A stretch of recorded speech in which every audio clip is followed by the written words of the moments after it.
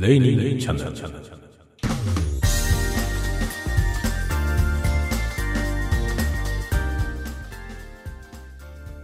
こんにちは、鈴雨レインです。2021年12月12日、夜ですね、収録をしております。第8回の収録になりますかね。レイニーチャンネル紆余曲折しながら進んでおりますが、最近ですね、YouTube でレイニーチャンネル映像版を始めたことによってですね、住み分けが怪しいことになってまいりまして、果たしてポッドキャストで何をやるべきかっていうね、YouTube の方で何をやるべきかということをですね、いろいろ悶々と考えたわけなんですけど、別にいいかという結論に至りまして、同じ内容を、YouTube とですね、重複してもあんまり気にしなくていいんではないかっていう気がちょっといたしまして、というのはですね、YouTube をご覧いただいている方と、ポッドキャストを聞いていただいている方は、私の勝手な予想ですが、全然異なっている、全く被っていないんではないかっていうね、ベン図で書いた時に A と B がね、こう輪っかになってますけど、その重なった領域っていうのはほとんどいなくて、重なって両方ともご覧いただいている方っていうのはもう個人的に知っている方ぐらいで、ポッドキャストとして発見してくださった方と YouTube で発見してくださった方と、おそらく全然、客層が違うんではないかと思ったので、重複してもいいかなと両方聞いている方はね、同じような話してやがんなと思うかもしれませんが、同じ音源を使うわけじゃないんでね、同じ話をしていても違う側面の話になるだろうと思いますし、そういう意味ではあんまり住み分けを気にせず、思いつくままにやろうかなと考えております。で、一応ですね、このねポッドキャストのレイニーチャンネルは、こうやってオープニングで喋って、その後、BGM をね切り替えて、本編のおしゃべりが前半と後半とかに分かれてましたけど、あれもやめてですね、もうあんまり気にせずに喋ろうかなというね、感じで、Vlog 的なね感じの、あんまり、気取らないコンテンツというか、ね、どうせ大した内容があるわけじゃないので、思いつくままに喋るコンテンツとしてねやっていこうかなと思っております。もともとあんまり有益な話はないわけですけど、さらなるですね、気楽さを重視しましてね、きっとこれまで以上に内容のないコンテンツになるような気がしますが、そういう意味でもね、肩肘張らずにというかね、ちょっと力を抜いて、今までもあんまり力入ってないんですけど、意識の力をもう少し抜きまして、何でもいいというね感覚で、日常的に考えたことであるとか、仕事の話であるとかね、仕事関係で、考えたことであるとかね、仕事はあんまり具体的な話をしても面白くないと思うんで、特定の領域の人しか興味がないようなね、そういうちょっと特殊な領域の仕事をしてるので、あんまりそのマニアックにね仕事の話しても面白くないと思うんで、ちょっとした裏話的なことをしながら、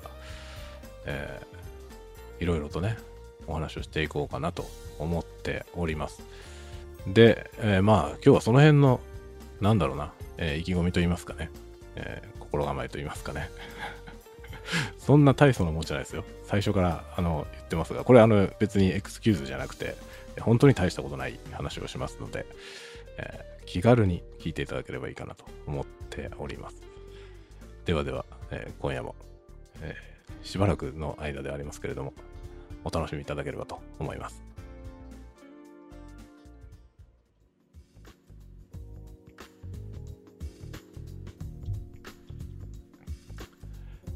改めましてこんにちは、鈴雨レインです。ですね、ちょっと気軽な感じにして、その分更新頻度を上げたいなと思っているところなんですね。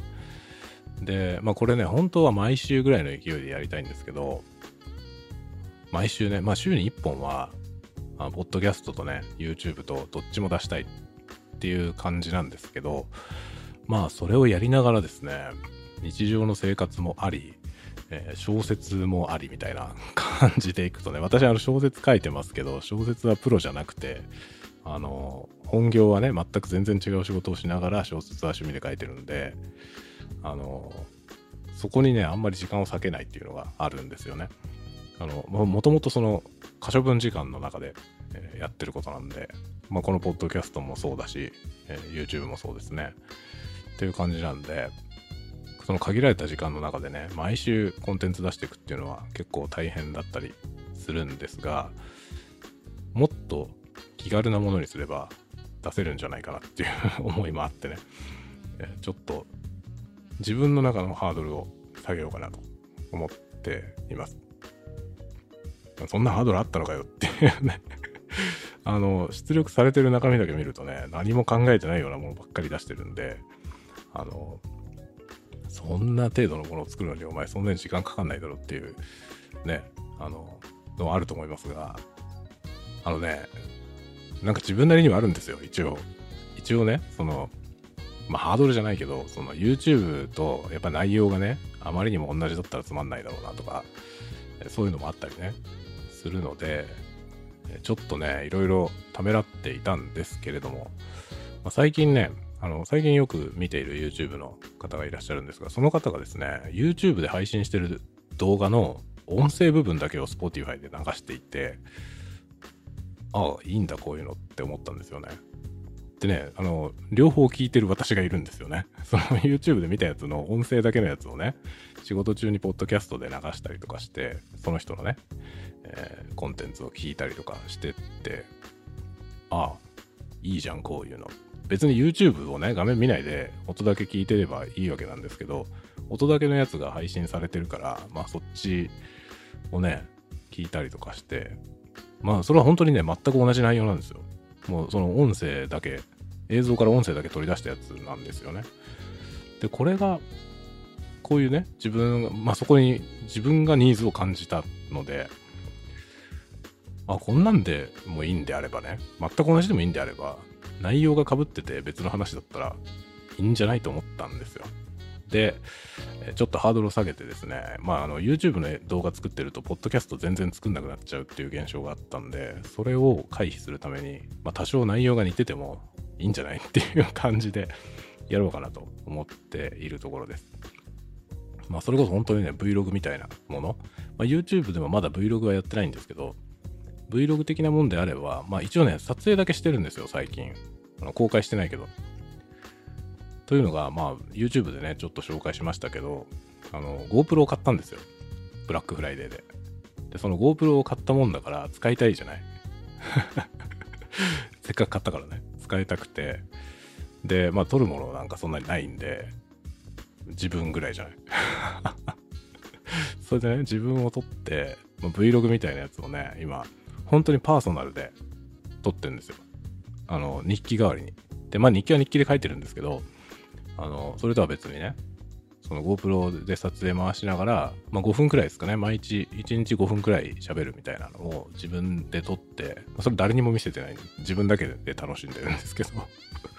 どんだけナルシストなんだよっていう話なんですけど、そういうの結構ね、私ね自分が喋ってるの聞くの好きなんですよね。なので自分用にそういう Vlog 撮っててね、でこのノリのやつをポッドキャストとかでね配信、もちろんねいろいろその企業秘密に関わることであったりとかね、そういうのは喋れないから、内容はねもちろん精査する必要はありますけど、でもそういう気楽なやつ、 Vlog ぐらい気軽な感じのやつ、コンテンツとかいうねこう肩肘張んないで、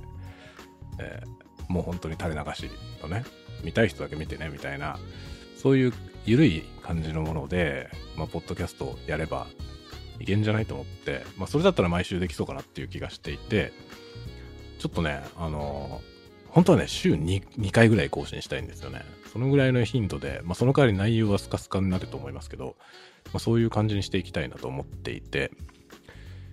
ちょっとですね考えているというところでございます。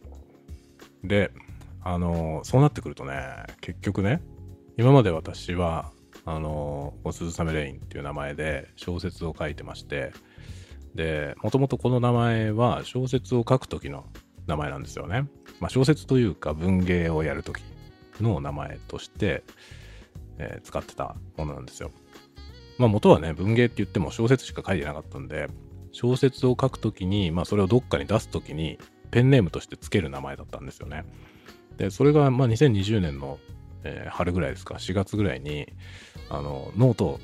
.com にアカウントを作ってね、で、その時合わせて、まあノートがツイッターと連携できますみたいになってたんで、ツイッターにもアカウント作ったんですよね。で、そうするとね、その鈴雨アカウントでいろんなこと始めることになるわけですよね。ノートっつってもその小説だけ書くわけじゃないから、どうしてもエッセイみたいなものを書いたりとかね。で、そうするとね、だんだん素性が知れてくるわけですよね。まあ、それまではその小説書いてる人で、小説以外は何やってるか分かんないっていう感じだったんですけど、次第にね、いろんな手の内がバレてきてですねこの人はこんなことやってる人っぽいとかね、仕事はこんなことやってるっぽいみたいなのが、まあ、はっきり言わなくてもね、だんだん伺い知れてくるわけですよね。そのエッセイ見たりしてればね。で、まあ Vlog みたいなこう気軽なやつやり始めると、もうそれこそね、日常がダダ漏れになっていくじゃないですか。で、まあそうすると、本名のね、自分とのこの境界線が次第に、鈴雨に侵食されていくというね、現象が起きていて、まあこれはもうね、ずっと起きてるんですけど、もういいかなと思って。そのまんま、もう全部乗っ取られてもいいかなと思って、ちょっとね、こっちで鈴雨レインとしていろんなことをね、喋っていこうかなと思っています。まあ具体的にこんな、こういう会社に勤めてますよとかいうことは言いませんけども、まあ、次第にね、バレてくるというかね、感じかなとは思いますね。まあ私はね、本名でもノートにアカウント持っていて、まあそちらもご存知の方もいらっしゃるので、まあ両方知ってる方はね、で、まあ気づいてる方と気づいてない方がいらっしゃいますけど、まあ別に隠してるわけではないのでね、まあ一応ね、自分の中で住み分けがあったから、そういう風にしてましたけど、でもね、結局ポッドキャスト、本当はね、本名の方で先にポッドキャストやってたんですよ。でも、鈴雨アカウントで始めたらもうこっちしかやらなくなっちゃったから、本名の方はね、もうやってないんだよね、全然。なので、まあそっちで喋ってたような話題も、こっちで喋っちゃおうかな、みたいな感じ。なので、まあ、ね、あんまりこう、住み分けをね、きっちりやらないというか、まあもちろん、本名の方は本名の方でね、活動していて、で、まあ本名でいろんなことに関わったやつはもう全部本名でクレジットされているので、まあ、なんて言うんですかね。私はね、本名でネットで検索すると、もうめちゃめちゃいろいろヒットするんですよね。何やってる人か。なので、バレバレなんですけど、まあ、それをあんまり、こう、なんだろうな、具体的なことをね、言わずに、こんなことやってるよ、みたいな話をしていこうかなと思ってますが、まあ、きっと、バレますね。まあ、別にバレたからってどうってことはないんだけどね。まあそんな感じでやっていきたいなと思っている次第です。で、ですね、まあ、最近はそのね、GoPro 買ったっていう話が熱いんですけど、このね、なんだろう、GoPro っていうカメラについてもね、喋りたいことはいっぱいあるんだよ。これね、ちょっと前に、まあ動画の撮影っていうのをやるにあたってね、まあ今まで、スチールの方の写真はずっと好きで、まあ最初にね、発表した小説が雪町フォトグラフっていう作品なんですけど、まあフォトグラフっていうぐらいで写真をね、話題にした作品だったんですけど、まああんなものを描くぐらいですね、写真は好きなんですよね。で、アナログフィルムの時代に写真を趣味でやってまして、で、まあ、自宅に暗室を作ってね、で、自家現像するみたいな。モノクロだけですけどね。カラーのね、自家現像っていうのはちょっとハードルが高いんですよ。モノクロは割と気軽に始められるんですけどね。で、そのモノクロだけをやってはいたんですよね。そういうところから写真の趣味をやっていて、で、まあでも写真まあ手間かけてね、それやるのは楽しいんですけど、手間かかりすぎるし、場所も取りすぎるし、みたいなんで、まあライフステージがね、自分のライフステージがこう、変化していくに従って、ちょっとさすがに自宅暗室みたいなことやる余裕がなくなってしまって、まあアナログのカメラはですね、全部処分してしまったんですよね。まあ処分したって全部売っちゃったんですけど、まあ、レンズシステムとかもね、いろいろ持ってましたけど、みんな、売ってしまって、手元に、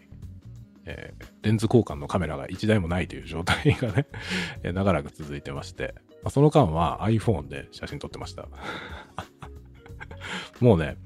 なんだろう、iPhone はね、3GS から使ってるんですけど、3GS からね、全部じゃないですね。全部じゃないけど、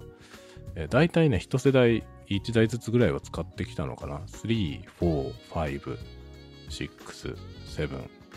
8を使ってないですね。7の後、7の後10かな。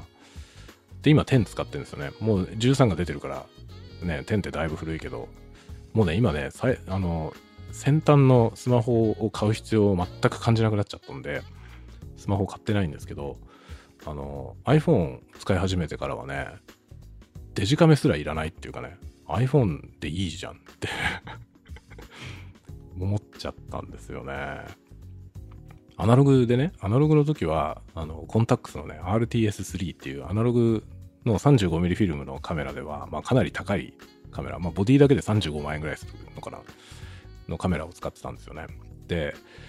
レンズとかもね、1本10万円ぐらいするレンズ何本も持ってたりとかして、そういうので撮影してたんですけど、そっからね、それを処分したら次は iPhone に行くっていうね、この転落っぷりがすごいでしょ。で、iPhone で写真撮り始めた時にね、まあ、iPhone で撮ってすぐこう Facebook とかね、まあ当時 Facebook とかもやってたんですけど、今はもうやめちゃったんだけど、そのね、Facebook とかにすぐアップできるじゃない。それがアナログのカメラだとね、まあ、フィルムスキャナーとかでフィルムスキャンしてとかやってたんですよ。フィルムスキャナーも持ってて。すごいでしょ。そういうね、大掛かりなことやって、手間かけてやってたことがね、iPhone1 台でできちゃうじゃない。これでいいんじゃないって思ったんですよ。本当に心底。もちろんね、素晴らしいレンズで、素晴らしいカメラでっていうね、そういう写真は撮れないんですよ。iPhone だと。撮れないんだけど、iPhone ってめちゃめちゃ気軽なんですよね。いつでも持ってるしね。なんかこう、パッと撮りたいものがあった時に、カメラ持ってないってことはないじゃない。iPhone なら持ってんじゃない。で、しかも撮ろうと思った時に、パッてカメラのアプリ起動したらもうすぐ撮れるでしょ。撮ろうって思って撮るまで、もう本当に3秒ぐらいなんですよね、iPhone って。すげえな、これって思ってね。本当にね、RTS3 から iPhone にメインカメラが切り替わったんですよね、私ね。で、その iPhone でいいじゃんが、もうね、何年続いたんだろうね。本当に、だから2004、5年 ?2005 年くらいからですかね。2005年ぐらいから、カメラ、今持ってるカメラ買ったのが2018年。だから15年、15年近く、十数年は iPhone メインでしたね、ずっとね。iPhone の3っていつだろう ?2006 年とか7年とかそれぐらいですかね。2006年とか7年とかぐらいか。だから、15年までなんないですね。10年くらいですね。12年ぐらいですね。iPhone でいいじゃん、カメラって思った時代があった。で、まあそういうのもあったから、アナログで自家現像するっていうところを自分でやって、そっから iPhone でいいじゃんっていう世界に自分で行ったので、なので、写真の楽しみ方っていうのをね、いろいろだと思ったんですよ。なんていうのかな。どっちがいい悪いじゃなくて、iPhone で気軽に撮ってインスタに上げるみたいなことって、フルサイズ一眼レフとかでできないわけなんですよね。もちろんフルサイズ一眼でも、自分で Wi-Fi につながってアップできるやつありますけど、気軽さが全然違うじゃない。そうすると、インスタみたいなものでね、なんか、こう、例えばおしゃれなカフェで映えるとか言って、パッと撮ってパッてあげるみたいな、その写真のライフスタイルっていうのは、一眼レフじゃできないと思うんですよね。まあ、できないことはないけど、しないじゃない。でそういうそのね価値観、全然違う価値観っていうものがあるな、しかもそのすぐ隣にあるっていうのを感じたんですよね。それで雪町フォトグラフを描いたんですよ。あれにはね、カイトっていう主人公の、向沢みゆきっていうね女の子が主人公ですけど、その子の幼馴染の男の子で、その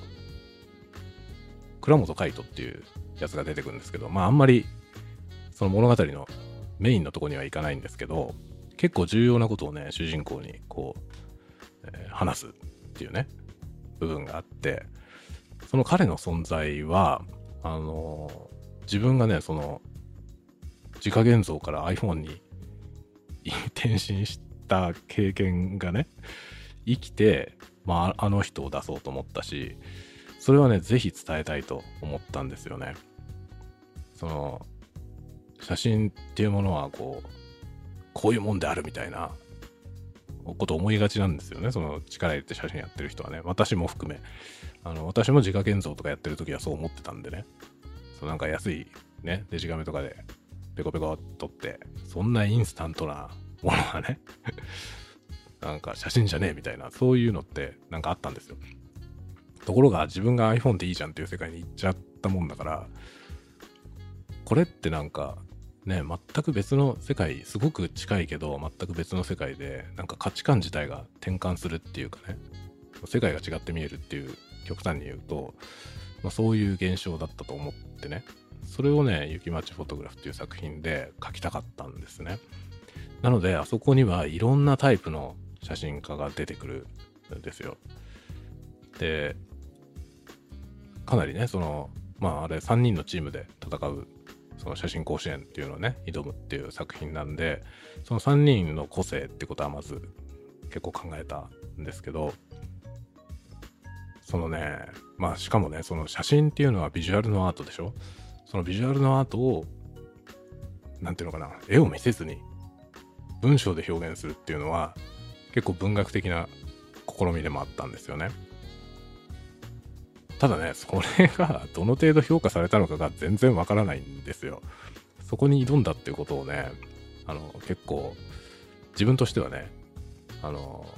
挑戦だったんですよ。だけどまあそこに言及されたことは一回もないしあれは伝わってるのかどうかもねよくわかんないけど、まあ、そういう部分とか、まあ、あとはですねアート全般に関する、その物の見方とかね姿勢とかそういうもの、もう自分の持論みたいなものをね、まあ、長年こうクリエイティブの分野で仕事をしてきた自分が、思っていることをね、まあ、その時の集大成というか、まあ、その時自分が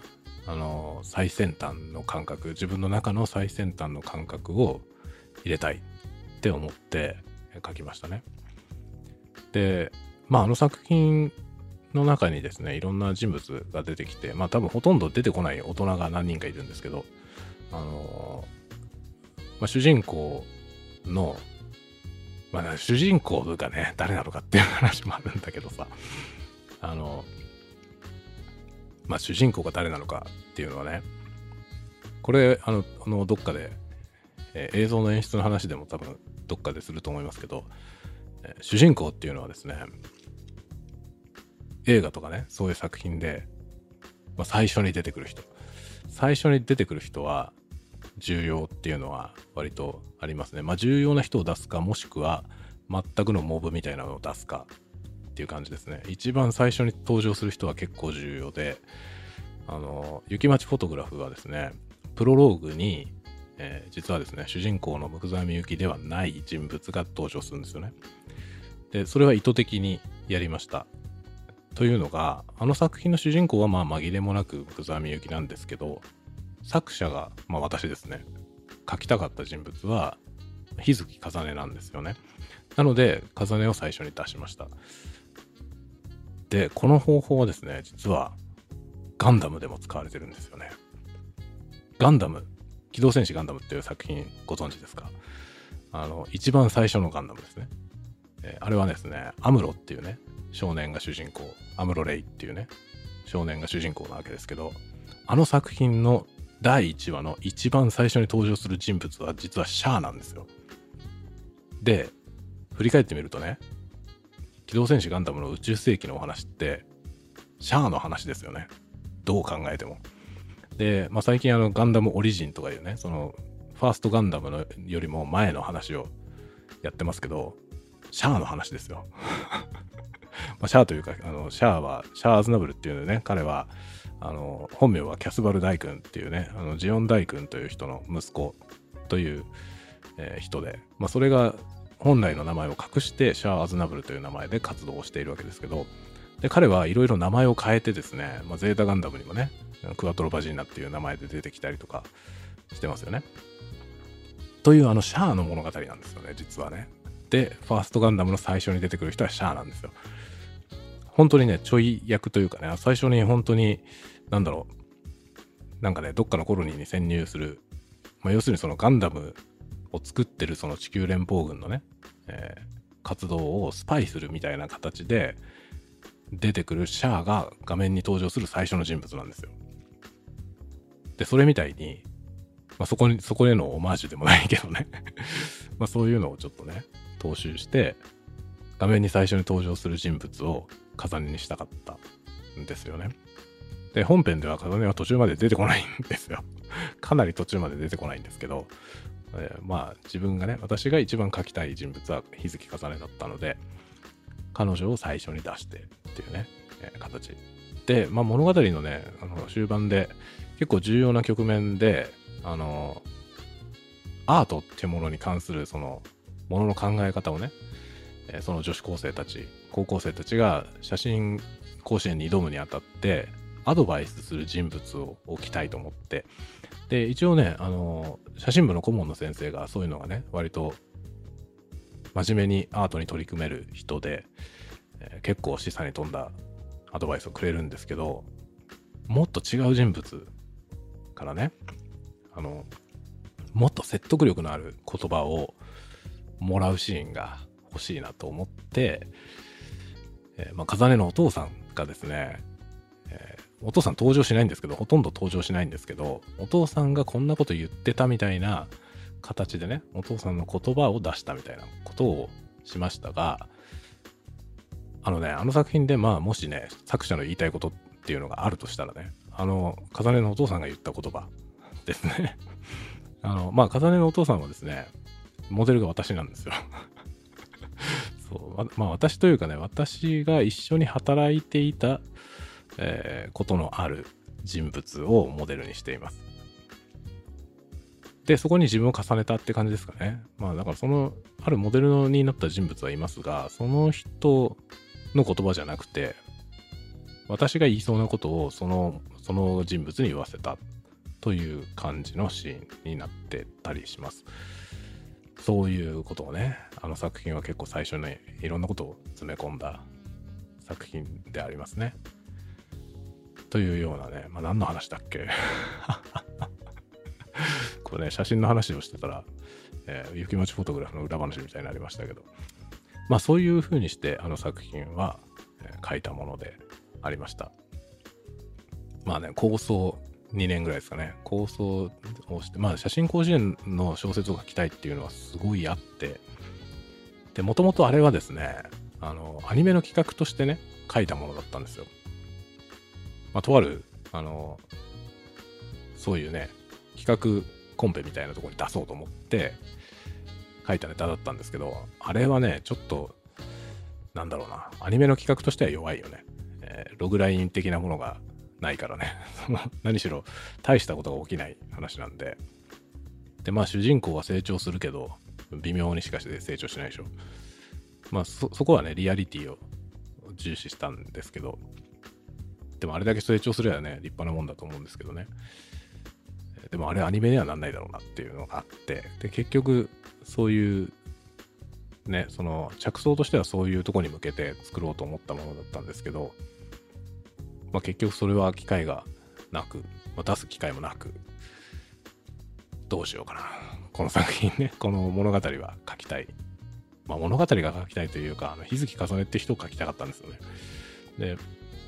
あれを書きたいと思っていたので、小説書いたことなかったんですよね。小説ってものはね。で、あれ書きたいと思ったんで、ちょっと小説を書いてみるかって言ってね、書き始めたのが小説書き始めた最初ですね。もうだから、それから3年くらい経ちますかね。確かね、2018年、2017年かなに、雪町フォトグラフを書きたいと思ったんだけど、小説一回も書いたことないから書けないだろうと思って、最初ね、別のネタの作品を書いたんですよ。それはね、どっかでも話しましたけど、小説にもなってないようなひどいもので、それはですね、早川の SF 新人賞、SF コンテストかな、なんていう賞だったか忘れちゃいましたけど、早川文庫がやってる SF コンテストっていうね、SF のなんか新人のコンテストがあるんですよ。そこに出して、一次選考で落っこちたんですけど、そりゃそうだろうっていう感じの今思えばね作品なんですよ。ただね、今読んでもひどいんですよ。小説としてはひどいけど、アイデアはね面白い部分もあるので、この先なんか機会があったらねリライトしてみようかなと思ったりはしてますが、古いものをリライトするよりはね新しいものを書きたいっていう方が強いので、後回しではありますね。でそれを書いて半年くらい、違いますね。それを書いてね、一時で落ちたから、小説になってないんじゃないかと思ったんだよね。その書いた作品がね。で、小説ってなんだろうってことを考えて、そっから1年ぐらいね、小説ってなんだろうって考えてたんですよ。そう。だから、そうですね。書きたいと思ってから1年間ぐらい別の作品を書いてて、で、それが落っこちたことによって、さらに1年ぐらい小説とは何だろうって考えてて、なので、確かね、2018年ですよね。18年の終わりぐらいかな。だから2019年のあれ、いつだったかな ?2019 年じゃなくて2018年に出したような気がするんだよな。どっかのタイミングでね、雪町フォトグラフはね、小説すばるっていう、栄誉ある、エンタメ系の文芸誌の、かなり由緒正しいとこですけど、そこに出して、一次選考には通りましたが、二次で落ちたという、結果に終わっております。その後ね、確かね、アルファポリスっていうウェブ系のね、小説のサイトがありますけど、アルファポリスの第3回ライト文芸賞っていうところで出して、奨励賞っていう賞をいただきました。それはね、最終選考に残って、なんかメインの賞に漏れた作品にくれる賞なんですよ。なので、奨励賞って賞の名前がついてるけど、言ってみれば残念賞ですね。をもらいました。で、一応そこまででもうね、一応受賞したことになっちゃったんで、奨励賞だけどね。なんで、もう、雪町は今別のところに出すことはできない状態なので、公開されたままになってます。アルファポリスにも公開してるけど、アルファポリスでは全然読まれないですね。賞もらったのに。で、結局、別のサイトに置いといて、なんか、読んでくれる方がね、時々いらして、少しずつ、こう、PV が伸びていってるような状態です。今となってはね、あの作品だけが普通の小説ですね。私の書いたものの中で。他にはね、ちょっと短編で普通っぽいやつありますけど、基本的にイカれたものばっかり書いてるんで、あんななんか、ちゃんとした、なんだろうな、女の子のね、心の動きみたいなことを丁寧に書くみたいな、ああいう作品はあれしかないね。本当はああいうの書きたいけど、なんだろう、あまりにもね、自分の世界と遠すぎて書ける気がしないんですよね。書きたいんだけどね。風音みたいな人が書きたいんですよ。ああいうちょっと変わったちょっと変わった境遇にあって、ちょっと変わったものの考え方をして、なんかものすごいマイペースに生きてる人、ああいう人に魅力を感じるから、なんかそういう人をね書きたいとは常々思うんですよ。だけどリアリティがないんだよね。それはね、自分で分かってるんですよ。雪町フォトグラフは女子高生の話なんですけど、高校生の写真部の話でね。で、まあ男子は写真部の先輩に一人と幼馴染の一人しか出てこなくて、あとは全部女子で、女子もでもそんなにたくさん出てくるわけじゃなくて、主人公が写真と関係なく仲良くしてる親友みたいな子が一人と、あとは写真を一緒にやることになる仲間3人、まあ自分を含めての3人ですねしか出てきませんで、見事にみんな普通じゃない子ばっかりなんですよ。で、なんでかといえばですね、普通っぽい人たちがどういう会話をするかわからないし、なんだろう、何がリアルかわかんないっていうのがあってね。で、まああれを書くにあたって、一応ですね、19歳ぐらいの人、だからもう高校卒業して、本当のね、リアルな高校生とは接点がなかったんで、高校生をヒアリングすることはできなかったんですけど、高校を卒業してすぐの人たち、まあ専門学校に入ってきて、で、まあちょうどね、専門学校で教えてたことがあったんで、その頃にその19歳の去年まで女子高生だった人とはね、会話する機会があったんで、まあそういう人たちと話をして、でもまあ変わった子が多いんだよねそうね、変な専門学校でね、ちょっと変わったことの専門学校で変わったことを教えてたんで、そういうところに来る子ってやっぱり普通のその最大公約数的な女子高生は来ないんだよね。だからそのね、最大公約数がどうなってるかが結局のところ分かんなかったんですよ。なのでちょっと異端な子でも、そのなんだろうな、公約数じゃないけど、まあそっからのズレ幅の中としてね、このぐらいのズレってる子は実際にいるんだなっていうのは垣間見ることができたので、その点に関してはね、それなりに自信持って書けましたね。自分の分かる子しか出せなかったから、ああいう3人なんですけど、その3人があまりにもリアリティのない3人ではないということだけはね、あのぐらいの感じのね、ずれ方をしてる人とは接したんですよ、実際ね。まあもう高校は卒業してましたけど、去年まで高校生だった感じの子たちで、ああいう感じのちょっと普通じゃないよね君はっていう子はね、何人か知ってたんで、まあそれをちょっとモデルにはしましたね。で、その子たちの共通点がね、みんなお父さん子だったっていうことなんですよね。みんなね、僕がそうやって話をして、変わった子だな、面白い子だなって思った子たちの話を聞いてると、みんなお父さんが好きで、お父さんと仲のいい子が多かったんですよ。19歳女子ですよ。19歳の女子でお父さんと仲のいい子って少数派だと思うんですよね。で、それがね、みんなお父さん結構慕っていて、お父さんの影響で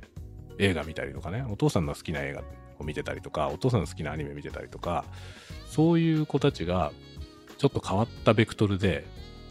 存在してるっていうのを見たんで、雪町フォトグラフはお父さん子ばっかりにしたんですよね。だから主人公たちの3人組はみんなお父さん子。何しろね、あのぐらいの年頃の女の子っていうのが、全然見たことないから、そのお母さんとどういう話をするのかは想像を超えてるんですよね。自分がお母さんになることもないじゃない、私の場合ね。だから全く想像できないから、でもお父さんだったら少し想像できると思うんだよね。ちょうどそのぐらいのね、今20歳ぐらいの子のお父さん世代として、私ぐらいの年齢ってありえなくはないので、若くにね子供が生まれてれば、本当にね、自分の娘ぐらいの子をね、専門学校で教えてたので、そういう意味でいくとね、そのぐらいの男性、お父さん世代ですよね。そのぐらいの年頃の子のお父さんの世代の男性のことは自分がそうだからわかるし、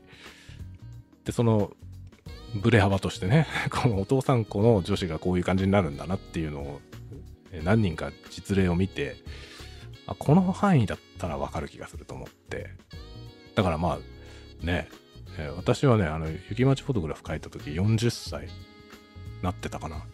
なってたはずだな。40になるにあたって小説を書き始めたんで、41ぐらいだったと思います、あれ書いた時。41のおじさんがね、女子高生の話書くっていうのは、なんだろう、かなり遠いでしょかなり遠いし気持ち悪いじゃないですか正直キモいよって思われるじゃない。だからそのね、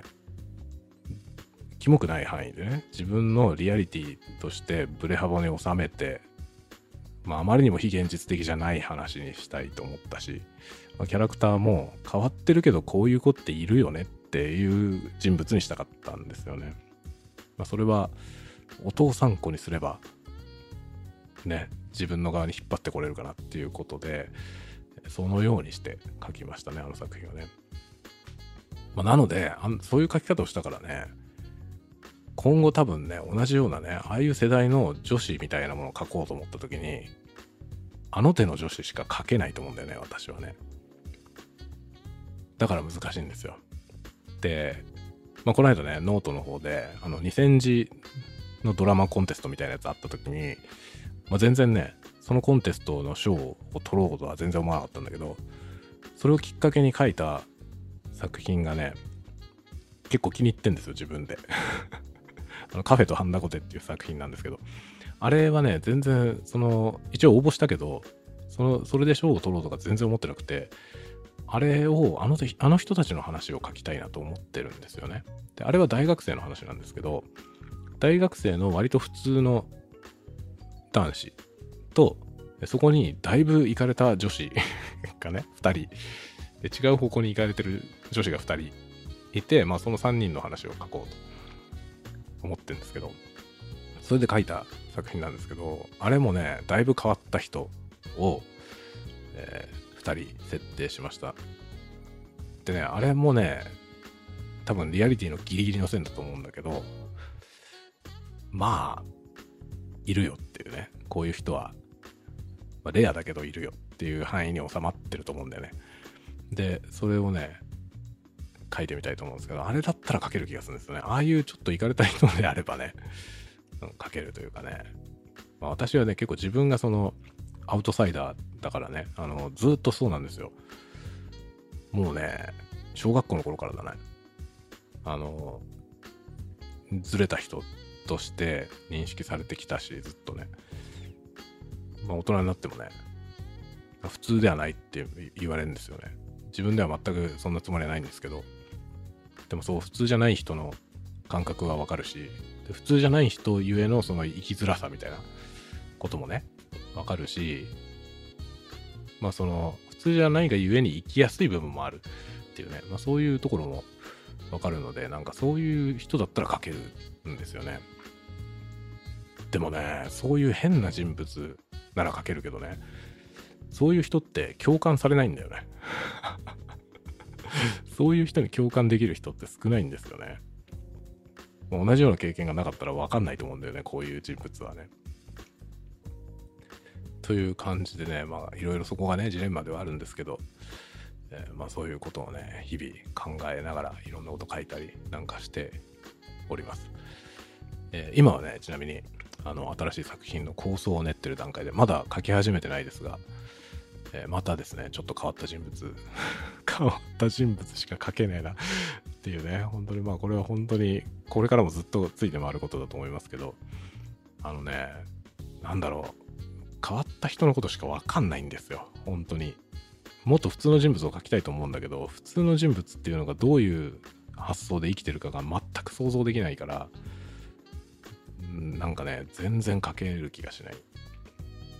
で、普通っぽい人を設定して書いても変な風になるんだよね。結構だから変な人を書きたいわけじゃないんだよ、本当はそんなにずれてる人じゃなくて、ちょっと変わってるだけっていうね。ごく普通の人なんだけど、少しあんまりこういう人はたくさんはいないよねっていう感じを書きたいだけなのに、どうしてもイかれた人物になっちゃうんですよね。ユニゾンなんて作品はね、あれ主人公は全く自分なんですよね。自分の経験してきたことをそのまんま書いたんですけど、ものすごいイかれた人物になってしまって、あんなにイかれてないと思うんだよね、自分では。でも結構リアルなんですよ。あれ書いてあることはわりかし自分のリアルで、なんというかね、ね、あれにリアルを感じてくれる人はどれぐらいいるんだろうかと思うけど、割とね、あれは私が見てきた世界のリアルだね。アンダーグラウンドのそのクリエイティブシーンっていうね、クリエイティブシーンのその末端の地獄ぶりを書いたんですけどね。そういうね、話をね気軽にしていく、闇のようなポッドキャストにしたいなと思ってますけどね。はい。というわけで、なんだろうな、このとめどなくどうでもいいような話をしてますけどね。あれもう45分も喋ってるな。ちょうどね今タイムコードがバックグラウンドに行ってて見えなくなってましたんで、ついつい喋りすぎました。まあそんな具合でですね、今日はこんな話でなんだかとめどなく話しましたけど、次回以降はですね、もうちょっと短い感じで、まあ長くても30分ぐらいでね、Vlog 的に気軽な話していこうかなと思っています。まあしばらくはね、あんまり告知できるような仕事の話とかもないんだけど、っていうかこう仕事の話告知できないんだよなどうしたって本名を公表しないとね、告知できないから、まあ本名が告知しても別にいいんだけど、なんかしないで今までやってきてるからしないまま行こうと思ってますけど、まあ本名の方ではいろいろ活動していて、年明けぐらいにいくつか、大きな動きもあったりしますが、まあそれはここではオフじゃあ言うなよって話だよね。今ね、言おうか言うまいかなと思っていろいろ言ってる、思いつきながら喋ってるからこういう感じなんですけどね。まあでもカットしないよ。このまんま行くつもりです。はい。というわけで今日はこの辺で、失礼しようと思います。